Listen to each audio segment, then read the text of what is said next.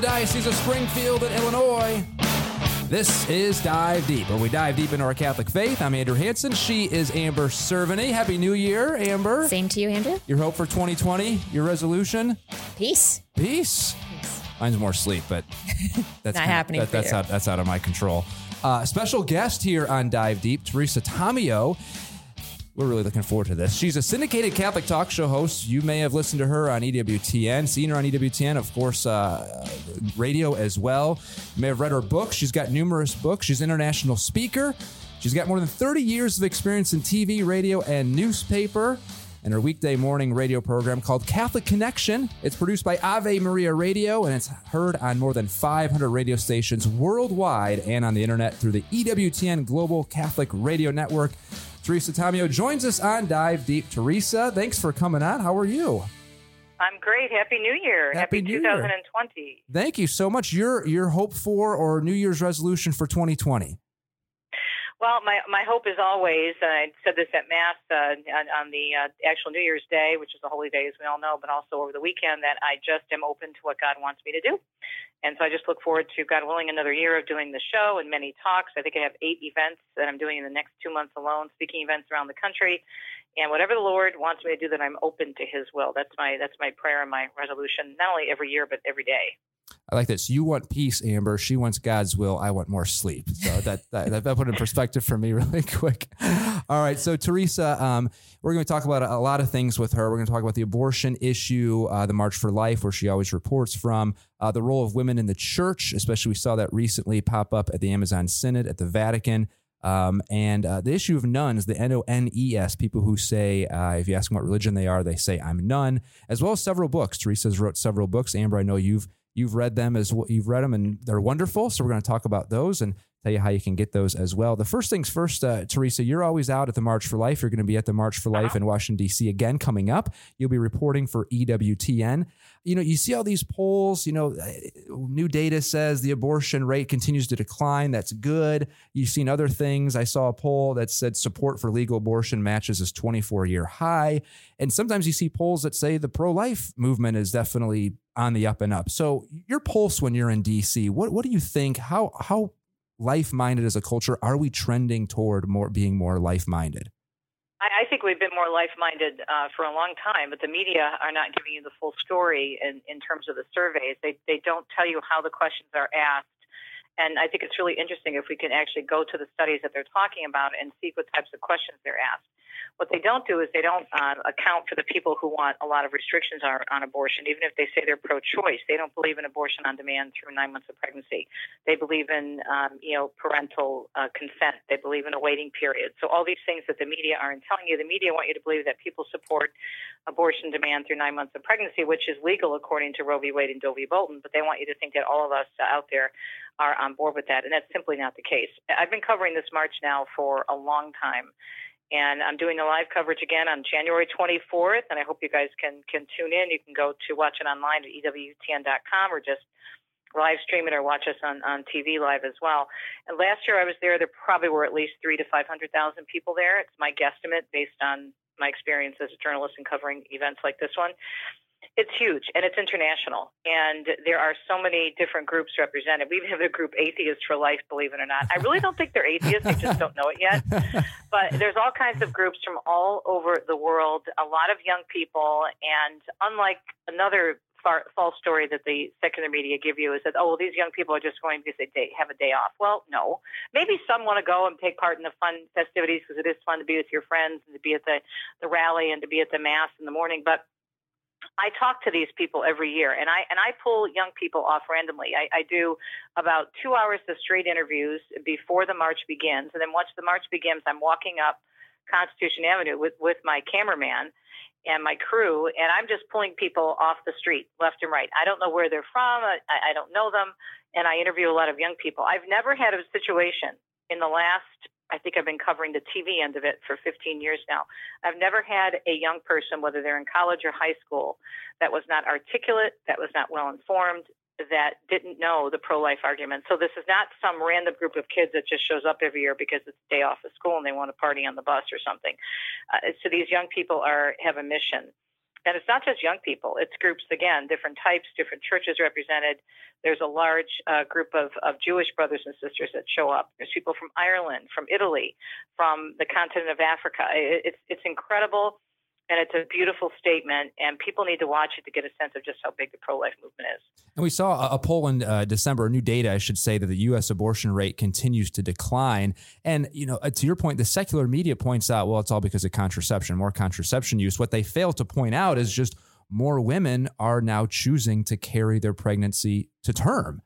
When you're over there in D.C., and I'm sure you're talking or running into women who say, I chose life for my son or daughter. What's your sense when on that fact alone, when you say, well, abortion rate is continuing to decline, it's only because of contraception? That's a lie.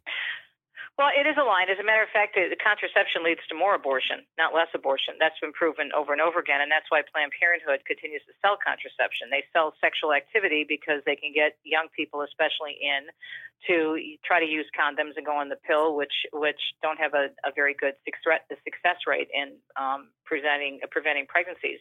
And so it's like a vicious cycle for them. They get them involved in sexual activity, promote it. They talk about doing whatever you want, and reproductive rights. But the bottom line is that the more think about it. Think about all the contraceptives that are available and how easy it is for anyone to get, let's say, a prescription to the birth control pill, for example, not to mention all the over-the-counter contraceptives. And yet, people are still getting pregnant, and so it doesn't work this way. The more you promote sexual activity, the more problems you're going to have.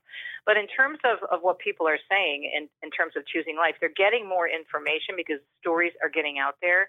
Despite the bias of the secular media, more and more women and couples are speaking out about why they chose to save their baby. And a lot of women are learning, and couples are learning, that there is help available.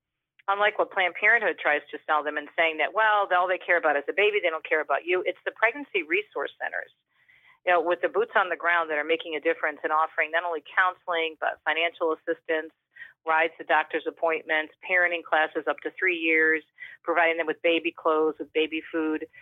So women are getting the information. When they get the information and when they see the baby on the ultrasound, that also makes a huge difference in deciding to say yes to life. Definitely. And, one thing with the march this year I thought was really great is their theme. I like this pro-woman theme because I think the message you get from Planned Parenthood is that they're pro-woman and the pro-life people aren't somehow anti-woman. So I think this theme really hits home this year and is a good way to kind of change the message that Planned Parenthood is putting out there. Yeah, the theme is great, and folks can see it on the homepage of the marchforlife.org website, marchforlife.org, and it's Life Empowers, Pro-Life is Pro-Woman. And why did we get to a situation in our country and our world where we think that being a woman means you have to have the right through 9 months of pregnancy to kill your own flesh and blood? How demeaning. And it just drives me nuts when I see the signs that say trust women. Okay, if you trust women, why aren't you giving them all the information? Why aren't you talking about the connection between abortion and breast cancer? Why aren't you talking about how most individual abortion facilities around the country are less regulated than your local nail salon?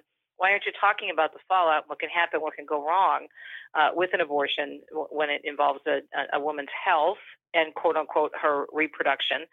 There's so many stories that aren't out there. And I think showing pro-life is pro-woman and life is empowering is huge. And it picks up on the 100th anniversary this year of the woman's right to vote. Because if you go on the March for Life website and you see the image that they have one of the suffragettes holding the sign that pro-life is pro-woman. So they have kind of this caricature of a woman in the early 20th century. I was watching the Rose Bowl, and they had a float dedicated to this, to the right to vote. And all these women dressed in period costumes, and the announcer was mentioning Susan B. Anthony and other suffragettes, but little do they know that those women were staunchly pro-life from womb to tomb. So this is another huge area of education. And we could be using this to tweet and to post and to talk about the suffragettes and how they felt about the abortion issue. Well, it's really encouraging to hear someone on the front lines as yourself who's been reporting on this issue for so many years see this shift in our young people and see this shift in our culture toward a more culture of life. I mean, you see it in the statistics, not only the polls, but you look at the amount of abortion clinics that are open today versus 20, 30 years ago. And it's half, or maybe it's, maybe a third have closed. So that's very encouraging to see. Now, switching gears a little bit, Teresa here, speaking of women, in 2008, you were selected as an international delegate at the Vatican Women's Congress. So talking about women's role in the church here, we had the Amazon Synod who brought this issue up recently at the Vatican. But before we get into that, tell us about your role in 2008. What was this part of? Well, this was a conference that was dedicated to looking at the 20th, I think it was the 20th or 25th anniversary of Mulieris Dignitatem on the dignity and vocation of women, that beautiful letter from John Paul II. And so they invited women from around the world. They had a limited number of delegates. I was just in awe of being invited. And so we were able to go and listen to discussions on the role of women and how far we've come in terms of helping women recognize their true dignity. So they had a number of different speakers from the church and from elsewhere. And so it was my job to basically go there and then to report back to my Archbishop. And I also covered it for our Sunday Visitor. I've been a columnist for them for almost 15 years now. So I did a big cover story on the event. It was beautiful. It was fascinating. And it just made me appreciate the church teaching on women even more. It was I'll never forget it. Never forget it. And Teresa, that kind of brings us a little bit to WINE, the Women in the New Evangelization, and the work that you do with them. I mean, that's how I actually got to meet you. And I just was amazed, and I am amazed at the work that they're doing and the messages they're putting out there for women in the church. Can you tell us a little bit about WINE? Yeah, it's a great ministry. I'm on the board, and I'm so honored to be a part of WINE. It stands for, as you said, Women in the New Evangelization, and CatholicVineyard.com is our website, and Kelly Walquist is a foundress, and it really is about helping women embrace who they are and providing opportunities for them to relate to one another. So we have a book club, we have a newsletter, we have WINE regional conferences, which we had in your diocese. I can't believe it's, 5 months ago we had it already, and it was fantastic.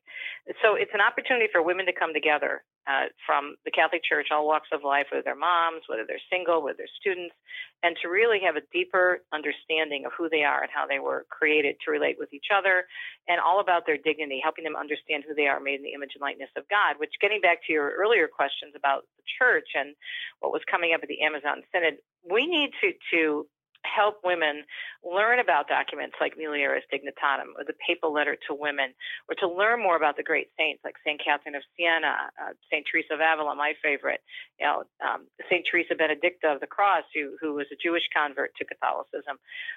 These are women who were trailblazers. I mean, St. Joan of Arc, there's countless saints that didn't have to do what a man does or did in the church in their respective time periods in order to get ahead and make a point. And so as long as we're looking at roles for women, true roles for women, as we are designed in the image and likeness of God, and not always trying to do what men do in the church. Equality does not equal sameness. I don't know where we got this idea. It had a lot to do with, of course, the sexual revolution back in the 60s that we're still suffering from the fallout. But we've got to understand that God has a plan for us. And if we would embrace and read what the church has to say about it, as opposed to trying to change things so much, personally speaking, I know we'd be a lot happier. Do you think the church is doing a good job right now in terms of recognizing women and their roles and their vocations and what they bring, their gifts they bring to the church? And if not, what can the church do better? I think we can always do better at that. I think there's been a lot of great work done. For example, again, the writings of John Paul II, Theology of the Body, ministries like Women in the New Evangelization, ministries such as Focus, the Fellowship of Catholic University Students, which always addresses all students, both male and female, which is great. All kinds of different Bible studies, different Catholic programs. We do the Catholic View for Women. My friend Jeanette Bankovic with Women of Grace. Again, Kelly's great ministry. There's so many Bible studies. Blessed is She, Walking with a Purpose. All these different things that are out there that are helping women understand. But there has to be a better outreach, I think, at the parish level, to really help women break open some of these documents. And Dow has been fantastic, educating on the nature and dignity of women. Most of these are lay apostolates, but they've been supported with the blessing of really good church leadership. So we're doing some, but we need to do more, because there's so many women that don't know who they are and for what and for whom they were created. And that, to me, is such a great loss, because women are led to believe, as I was, before I came back to the church and in my rough and tumble days in the secular media, that in order to get ahead, I had to act like a man behaving badly and just be, uber aggressive and ignore my family. And it's all about me when that's not true. You can work in the world and in the home or stay home. It just depends on what God wants you to do. And women need to know they don't have to be like men in order to be successful and faithful. Now, you mentioned right there, you coming back to the faith. I think, anyone who has a conversion story or who comes back to the faith, it's always a good story. It's always an inspiring story, especially for, whether it's lukewarm Catholics or even strong Catholics who want to hear these positive stories. So tell us your journey. What happened to you and what ultimately brought you back to your Catholic faith?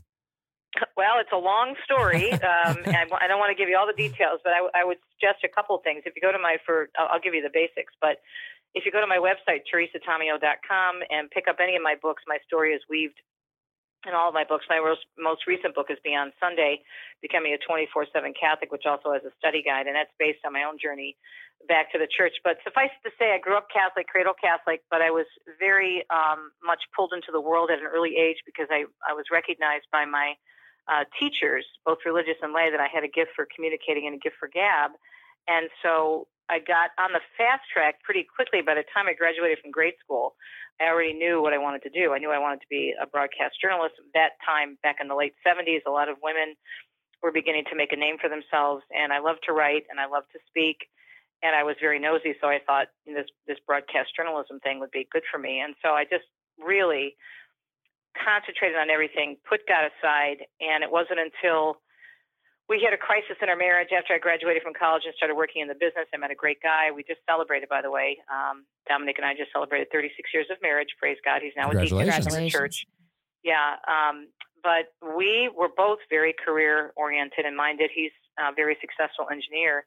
And that was what we were told. It's all about the money. It's all about the career. Get ahead. You have to make each other happy constantly, but it's all about what you want to do.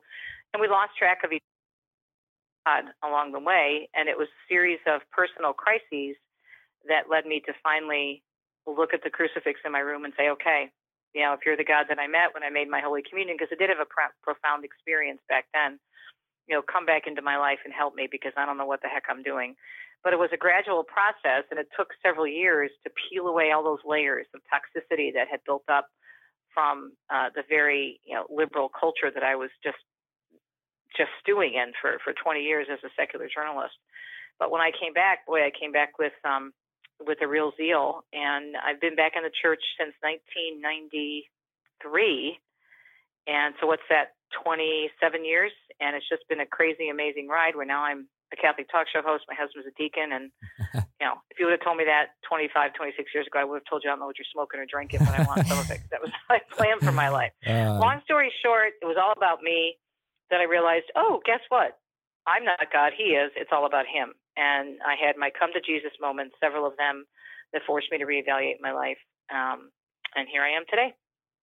I think when I heard your story, that's what makes your book so great. I think they're really relatable. I think that's a lot of people that they struggle. They're struggling and they don't even know why they're struggling because really they're just following the message that they've kind of been taught. Right. And I think kudos to you for not only like turning the ship, but like you're plowing ahead.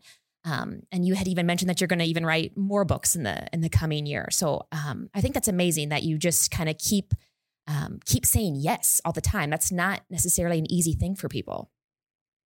It's not, but I don't know what else to do in terms of to show my gratitude to God for saving my soul, my life, and my marriage. I feel that I've been given a platform. I mean, I get to be on the air every day for 2 hours a day around the world. I mean, I'm on something like 300 stations nationwide and over 500 around the world, not to mention the internet and Sirius satellite. And so that's a huge gift that's been given. And so I take it very seriously, and I'm not going to sit here and take this lightly. I want to be able to remind people of who God is, of who Jesus is, what they have in store for him. But the biggest thing I want people to know is that God's plan is always the best plan. This was not the plan I had for my life. I didn't grow up wanting to be a Catholic talk show host. I didn't even know that Catholic radio existed. And I really resisted leaving the secular media because even after I came back from the church, I thought, oh, great, I'm going to be this on-fire, born-again Catholic, and I'm going to convert everybody in the newsroom. I really thought that God planted me there to stay in the media and make a difference in the newsroom. And it was nice while it lasted, but it didn't last for all that long. At one point when I was really struggling whether to stay or leave, I really felt in my heart that God said to me, I can't use you in the secular media anymore. And I didn't want to hear that because I grew up in the secular media. I've been on the radio since I was 14 years old. I was on a high school radio station and I never knew anything else. And I'm thinking, what the heck else am I going to do? I didn't know how to do anything else. But I had a lot of skills that I had gained over the years with street reporting and live news reporting and anchoring and writing, and it transfers beautifully into what I've been doing now for the last almost 20 years in Catholic media. So it's pretty incredible. We think we're doing this for our plans, but God's got a whole nother set. It's like, okay, go ahead, do your thing. But, I'm God, you're not.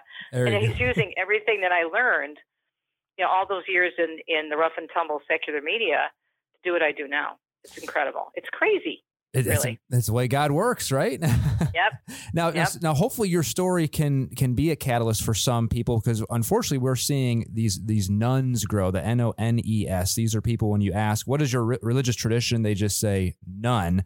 They're now as big as evangelicals and Catholics in the U.S. But, to be kind of hopeful on it, I was listening to Bishop Barron talk about this subject, and he said the people who typically define themselves as none, they didn't just break away from the church and say, the heck with it. It was more of a gradual falling away. So his kind of optimism was that there's still something there, that these people want something deeply rooted to try to, bring them back. What's kind of your assessment on this whole issue of more and more people becoming nuns? And what do you think the church needs to do to get them back?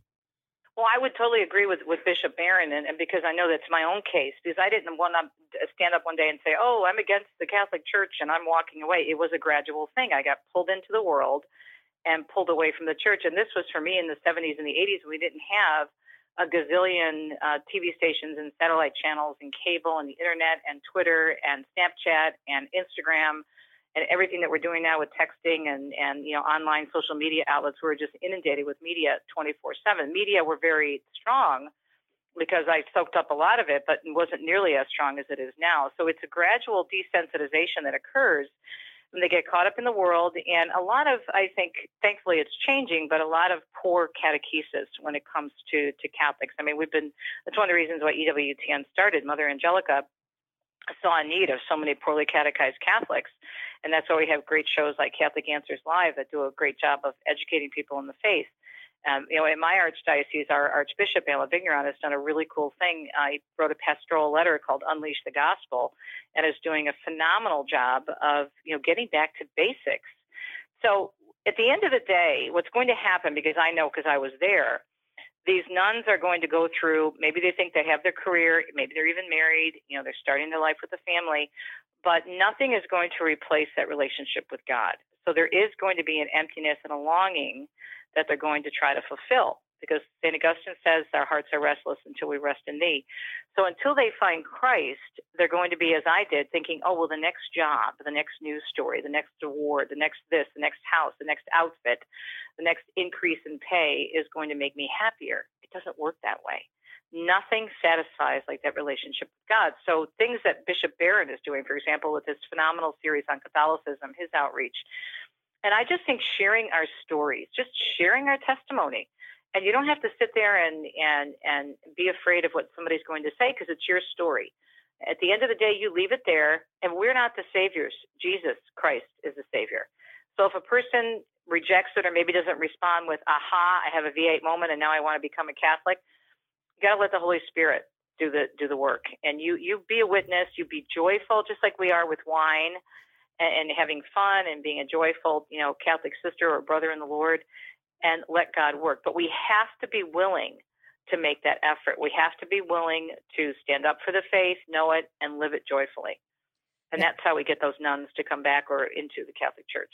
Yeah, I think for Catholics too, when they hear the word evangelization, they run for the hills, because that's not inherently Catholic.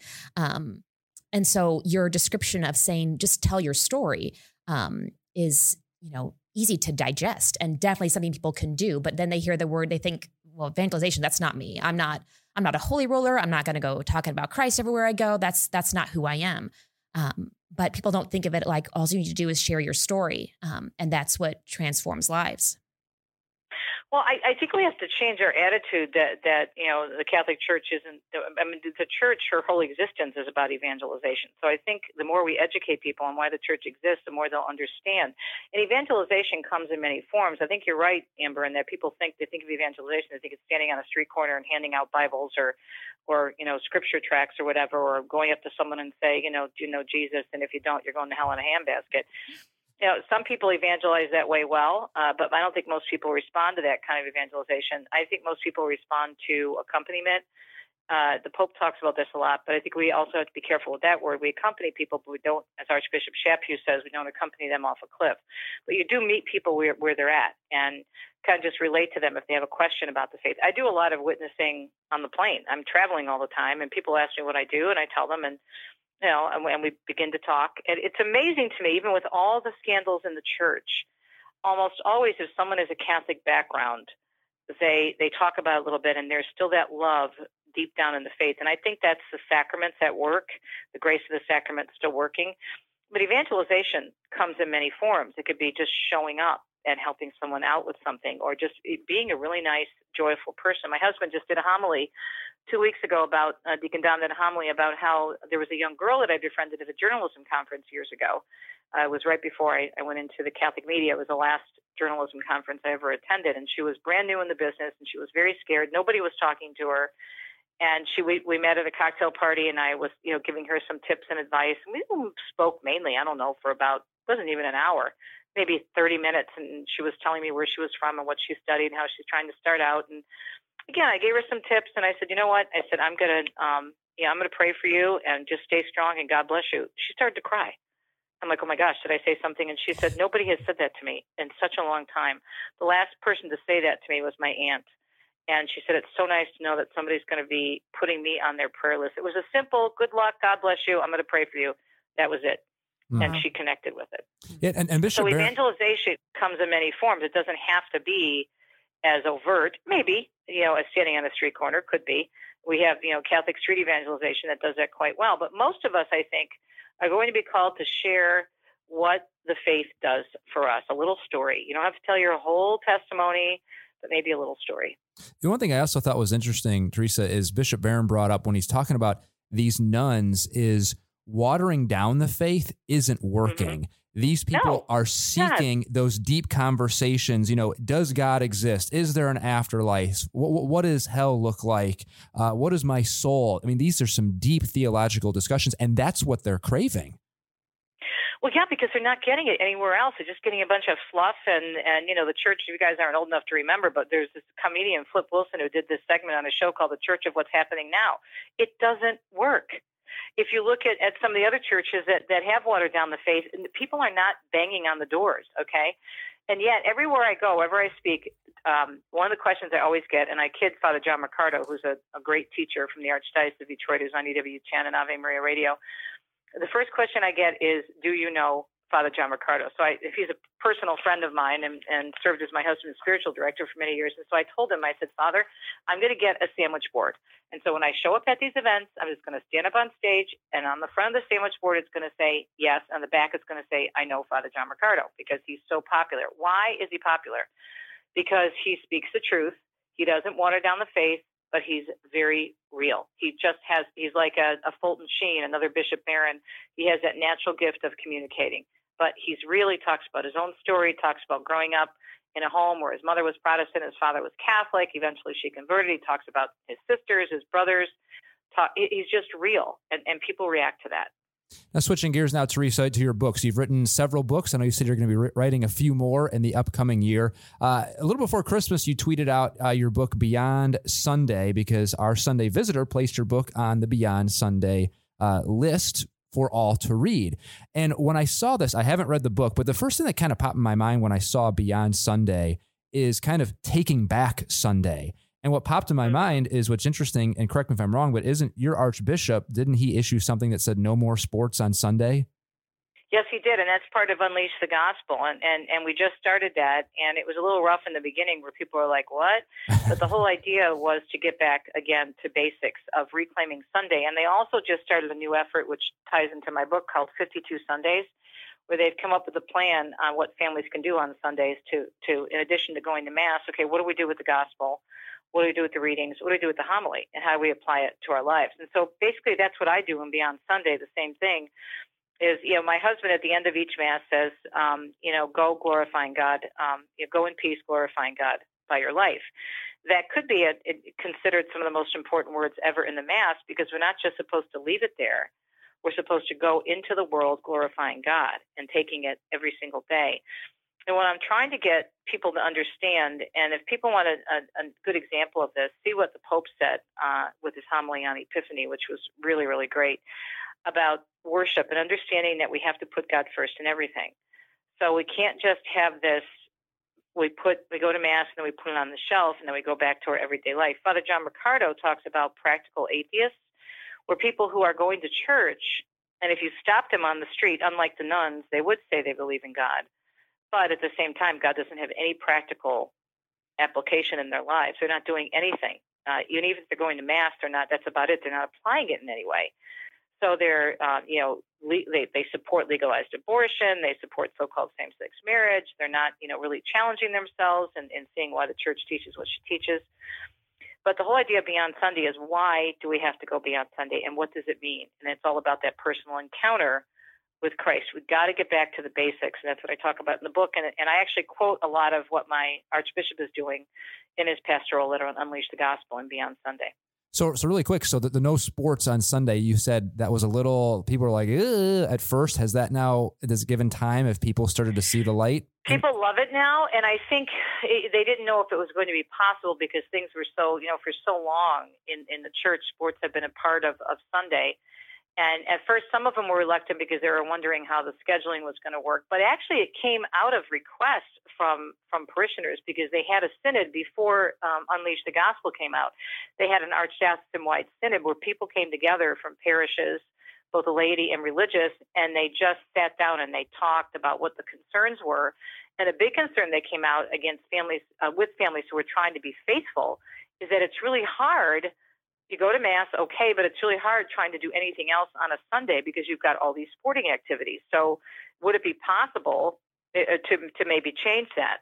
And there was some reluctance at first, because some parents were worried about the scheduling, but most of them, at the end of the day, really, really appreciate it and are getting a lot out of it. And it's a lot less hectic for the families. Teresa, I'm currently reading your Walk Softly and Carry a Great Bag. I just get a couple in, a day or a week or whatever. And I absolutely love it. There's just such great practical little stories. And I love the little prayers at the end. I definitely, if you're just looking for a little read, I definitely would recommend to anyone the Walk Softly and Carry a Great Bag. They're great. That book is so fun. That sells like crazy. It's a couple of years old, but I'm telling you, and I wrote it, I designed it, because you know me, Amber, you met me. I'm a big into my bling, and I love my bags. So I believe we need to put our best shoe as well as our best foot forward for the Lord. But I designed it so it would fit in a woman's purse. And you can pick it up, as you said, any day of the week and read something from it. And they're just little nuggets about life, and it's a little devotional. It's very colorful, but it's a lot of fun. I love that book. It's one of my favorite books. Yeah, it's great. Thank you for what you do, because I definitely have feel blessed that I got to meet you back in October, and I have enjoyed reading what you write and listening to you on the radio since then. It's been a real blessing in my life. So, Thank you. So Teresa, if people want more information about you, your books, where should people go? Well, basically, they can just go to teresatomeo.com, and I hope they'll do that. I also hope they'll check out my brand new website. I'm going to be writing a book about Italy, but I love Italy. It's a big part of my new part of evangelization, helping people see the true, the beautiful, and the good. I've got a brand new website that launched in July, travelitalyexpert.com, which is doing really well. I'm doing consultations and helping people navigate a pilgrimage or their personal trip to Italy. But teresatomeo.com, and that'll lead you to travelitalyexpert.com. And my Facebook page is at Mrs. Teresa Tomeo, so tons of info. But the main umbrella website would be teresatomeo.com, and that's Teresa without an H, Teresa, as in Teresa of Avila. You always have to do that every time you tell people. Teresa Yes, without an because H? people still put an H in it. You're like, come on. And I love St. Therese. Don't get me wrong. I love St. Therese, but I was named after Teresa of Avila. Excellent. Well, such a pleasure having you on. Thank you for all that you're doing for our church and spreading that gospel message and hopefully getting those nuns back to our faith. It's so inspiring, your story and everything you're doing for the church. So thanks for coming on Dive Deep, Teresa. Well, thanks for doing this, and this is a great way to get the word out. Podcasts are really important, so thanks for being willing to do this. And send me the info, and I'll make sure I announce it on the radio, and people can follow along. Excellent. Sounds good. That is Teresa Tomeo. This has been Dive Deep. Thank you so much for coming on. If you'd like more podcasts, go to dial.org/podcast, and we'll see you next time.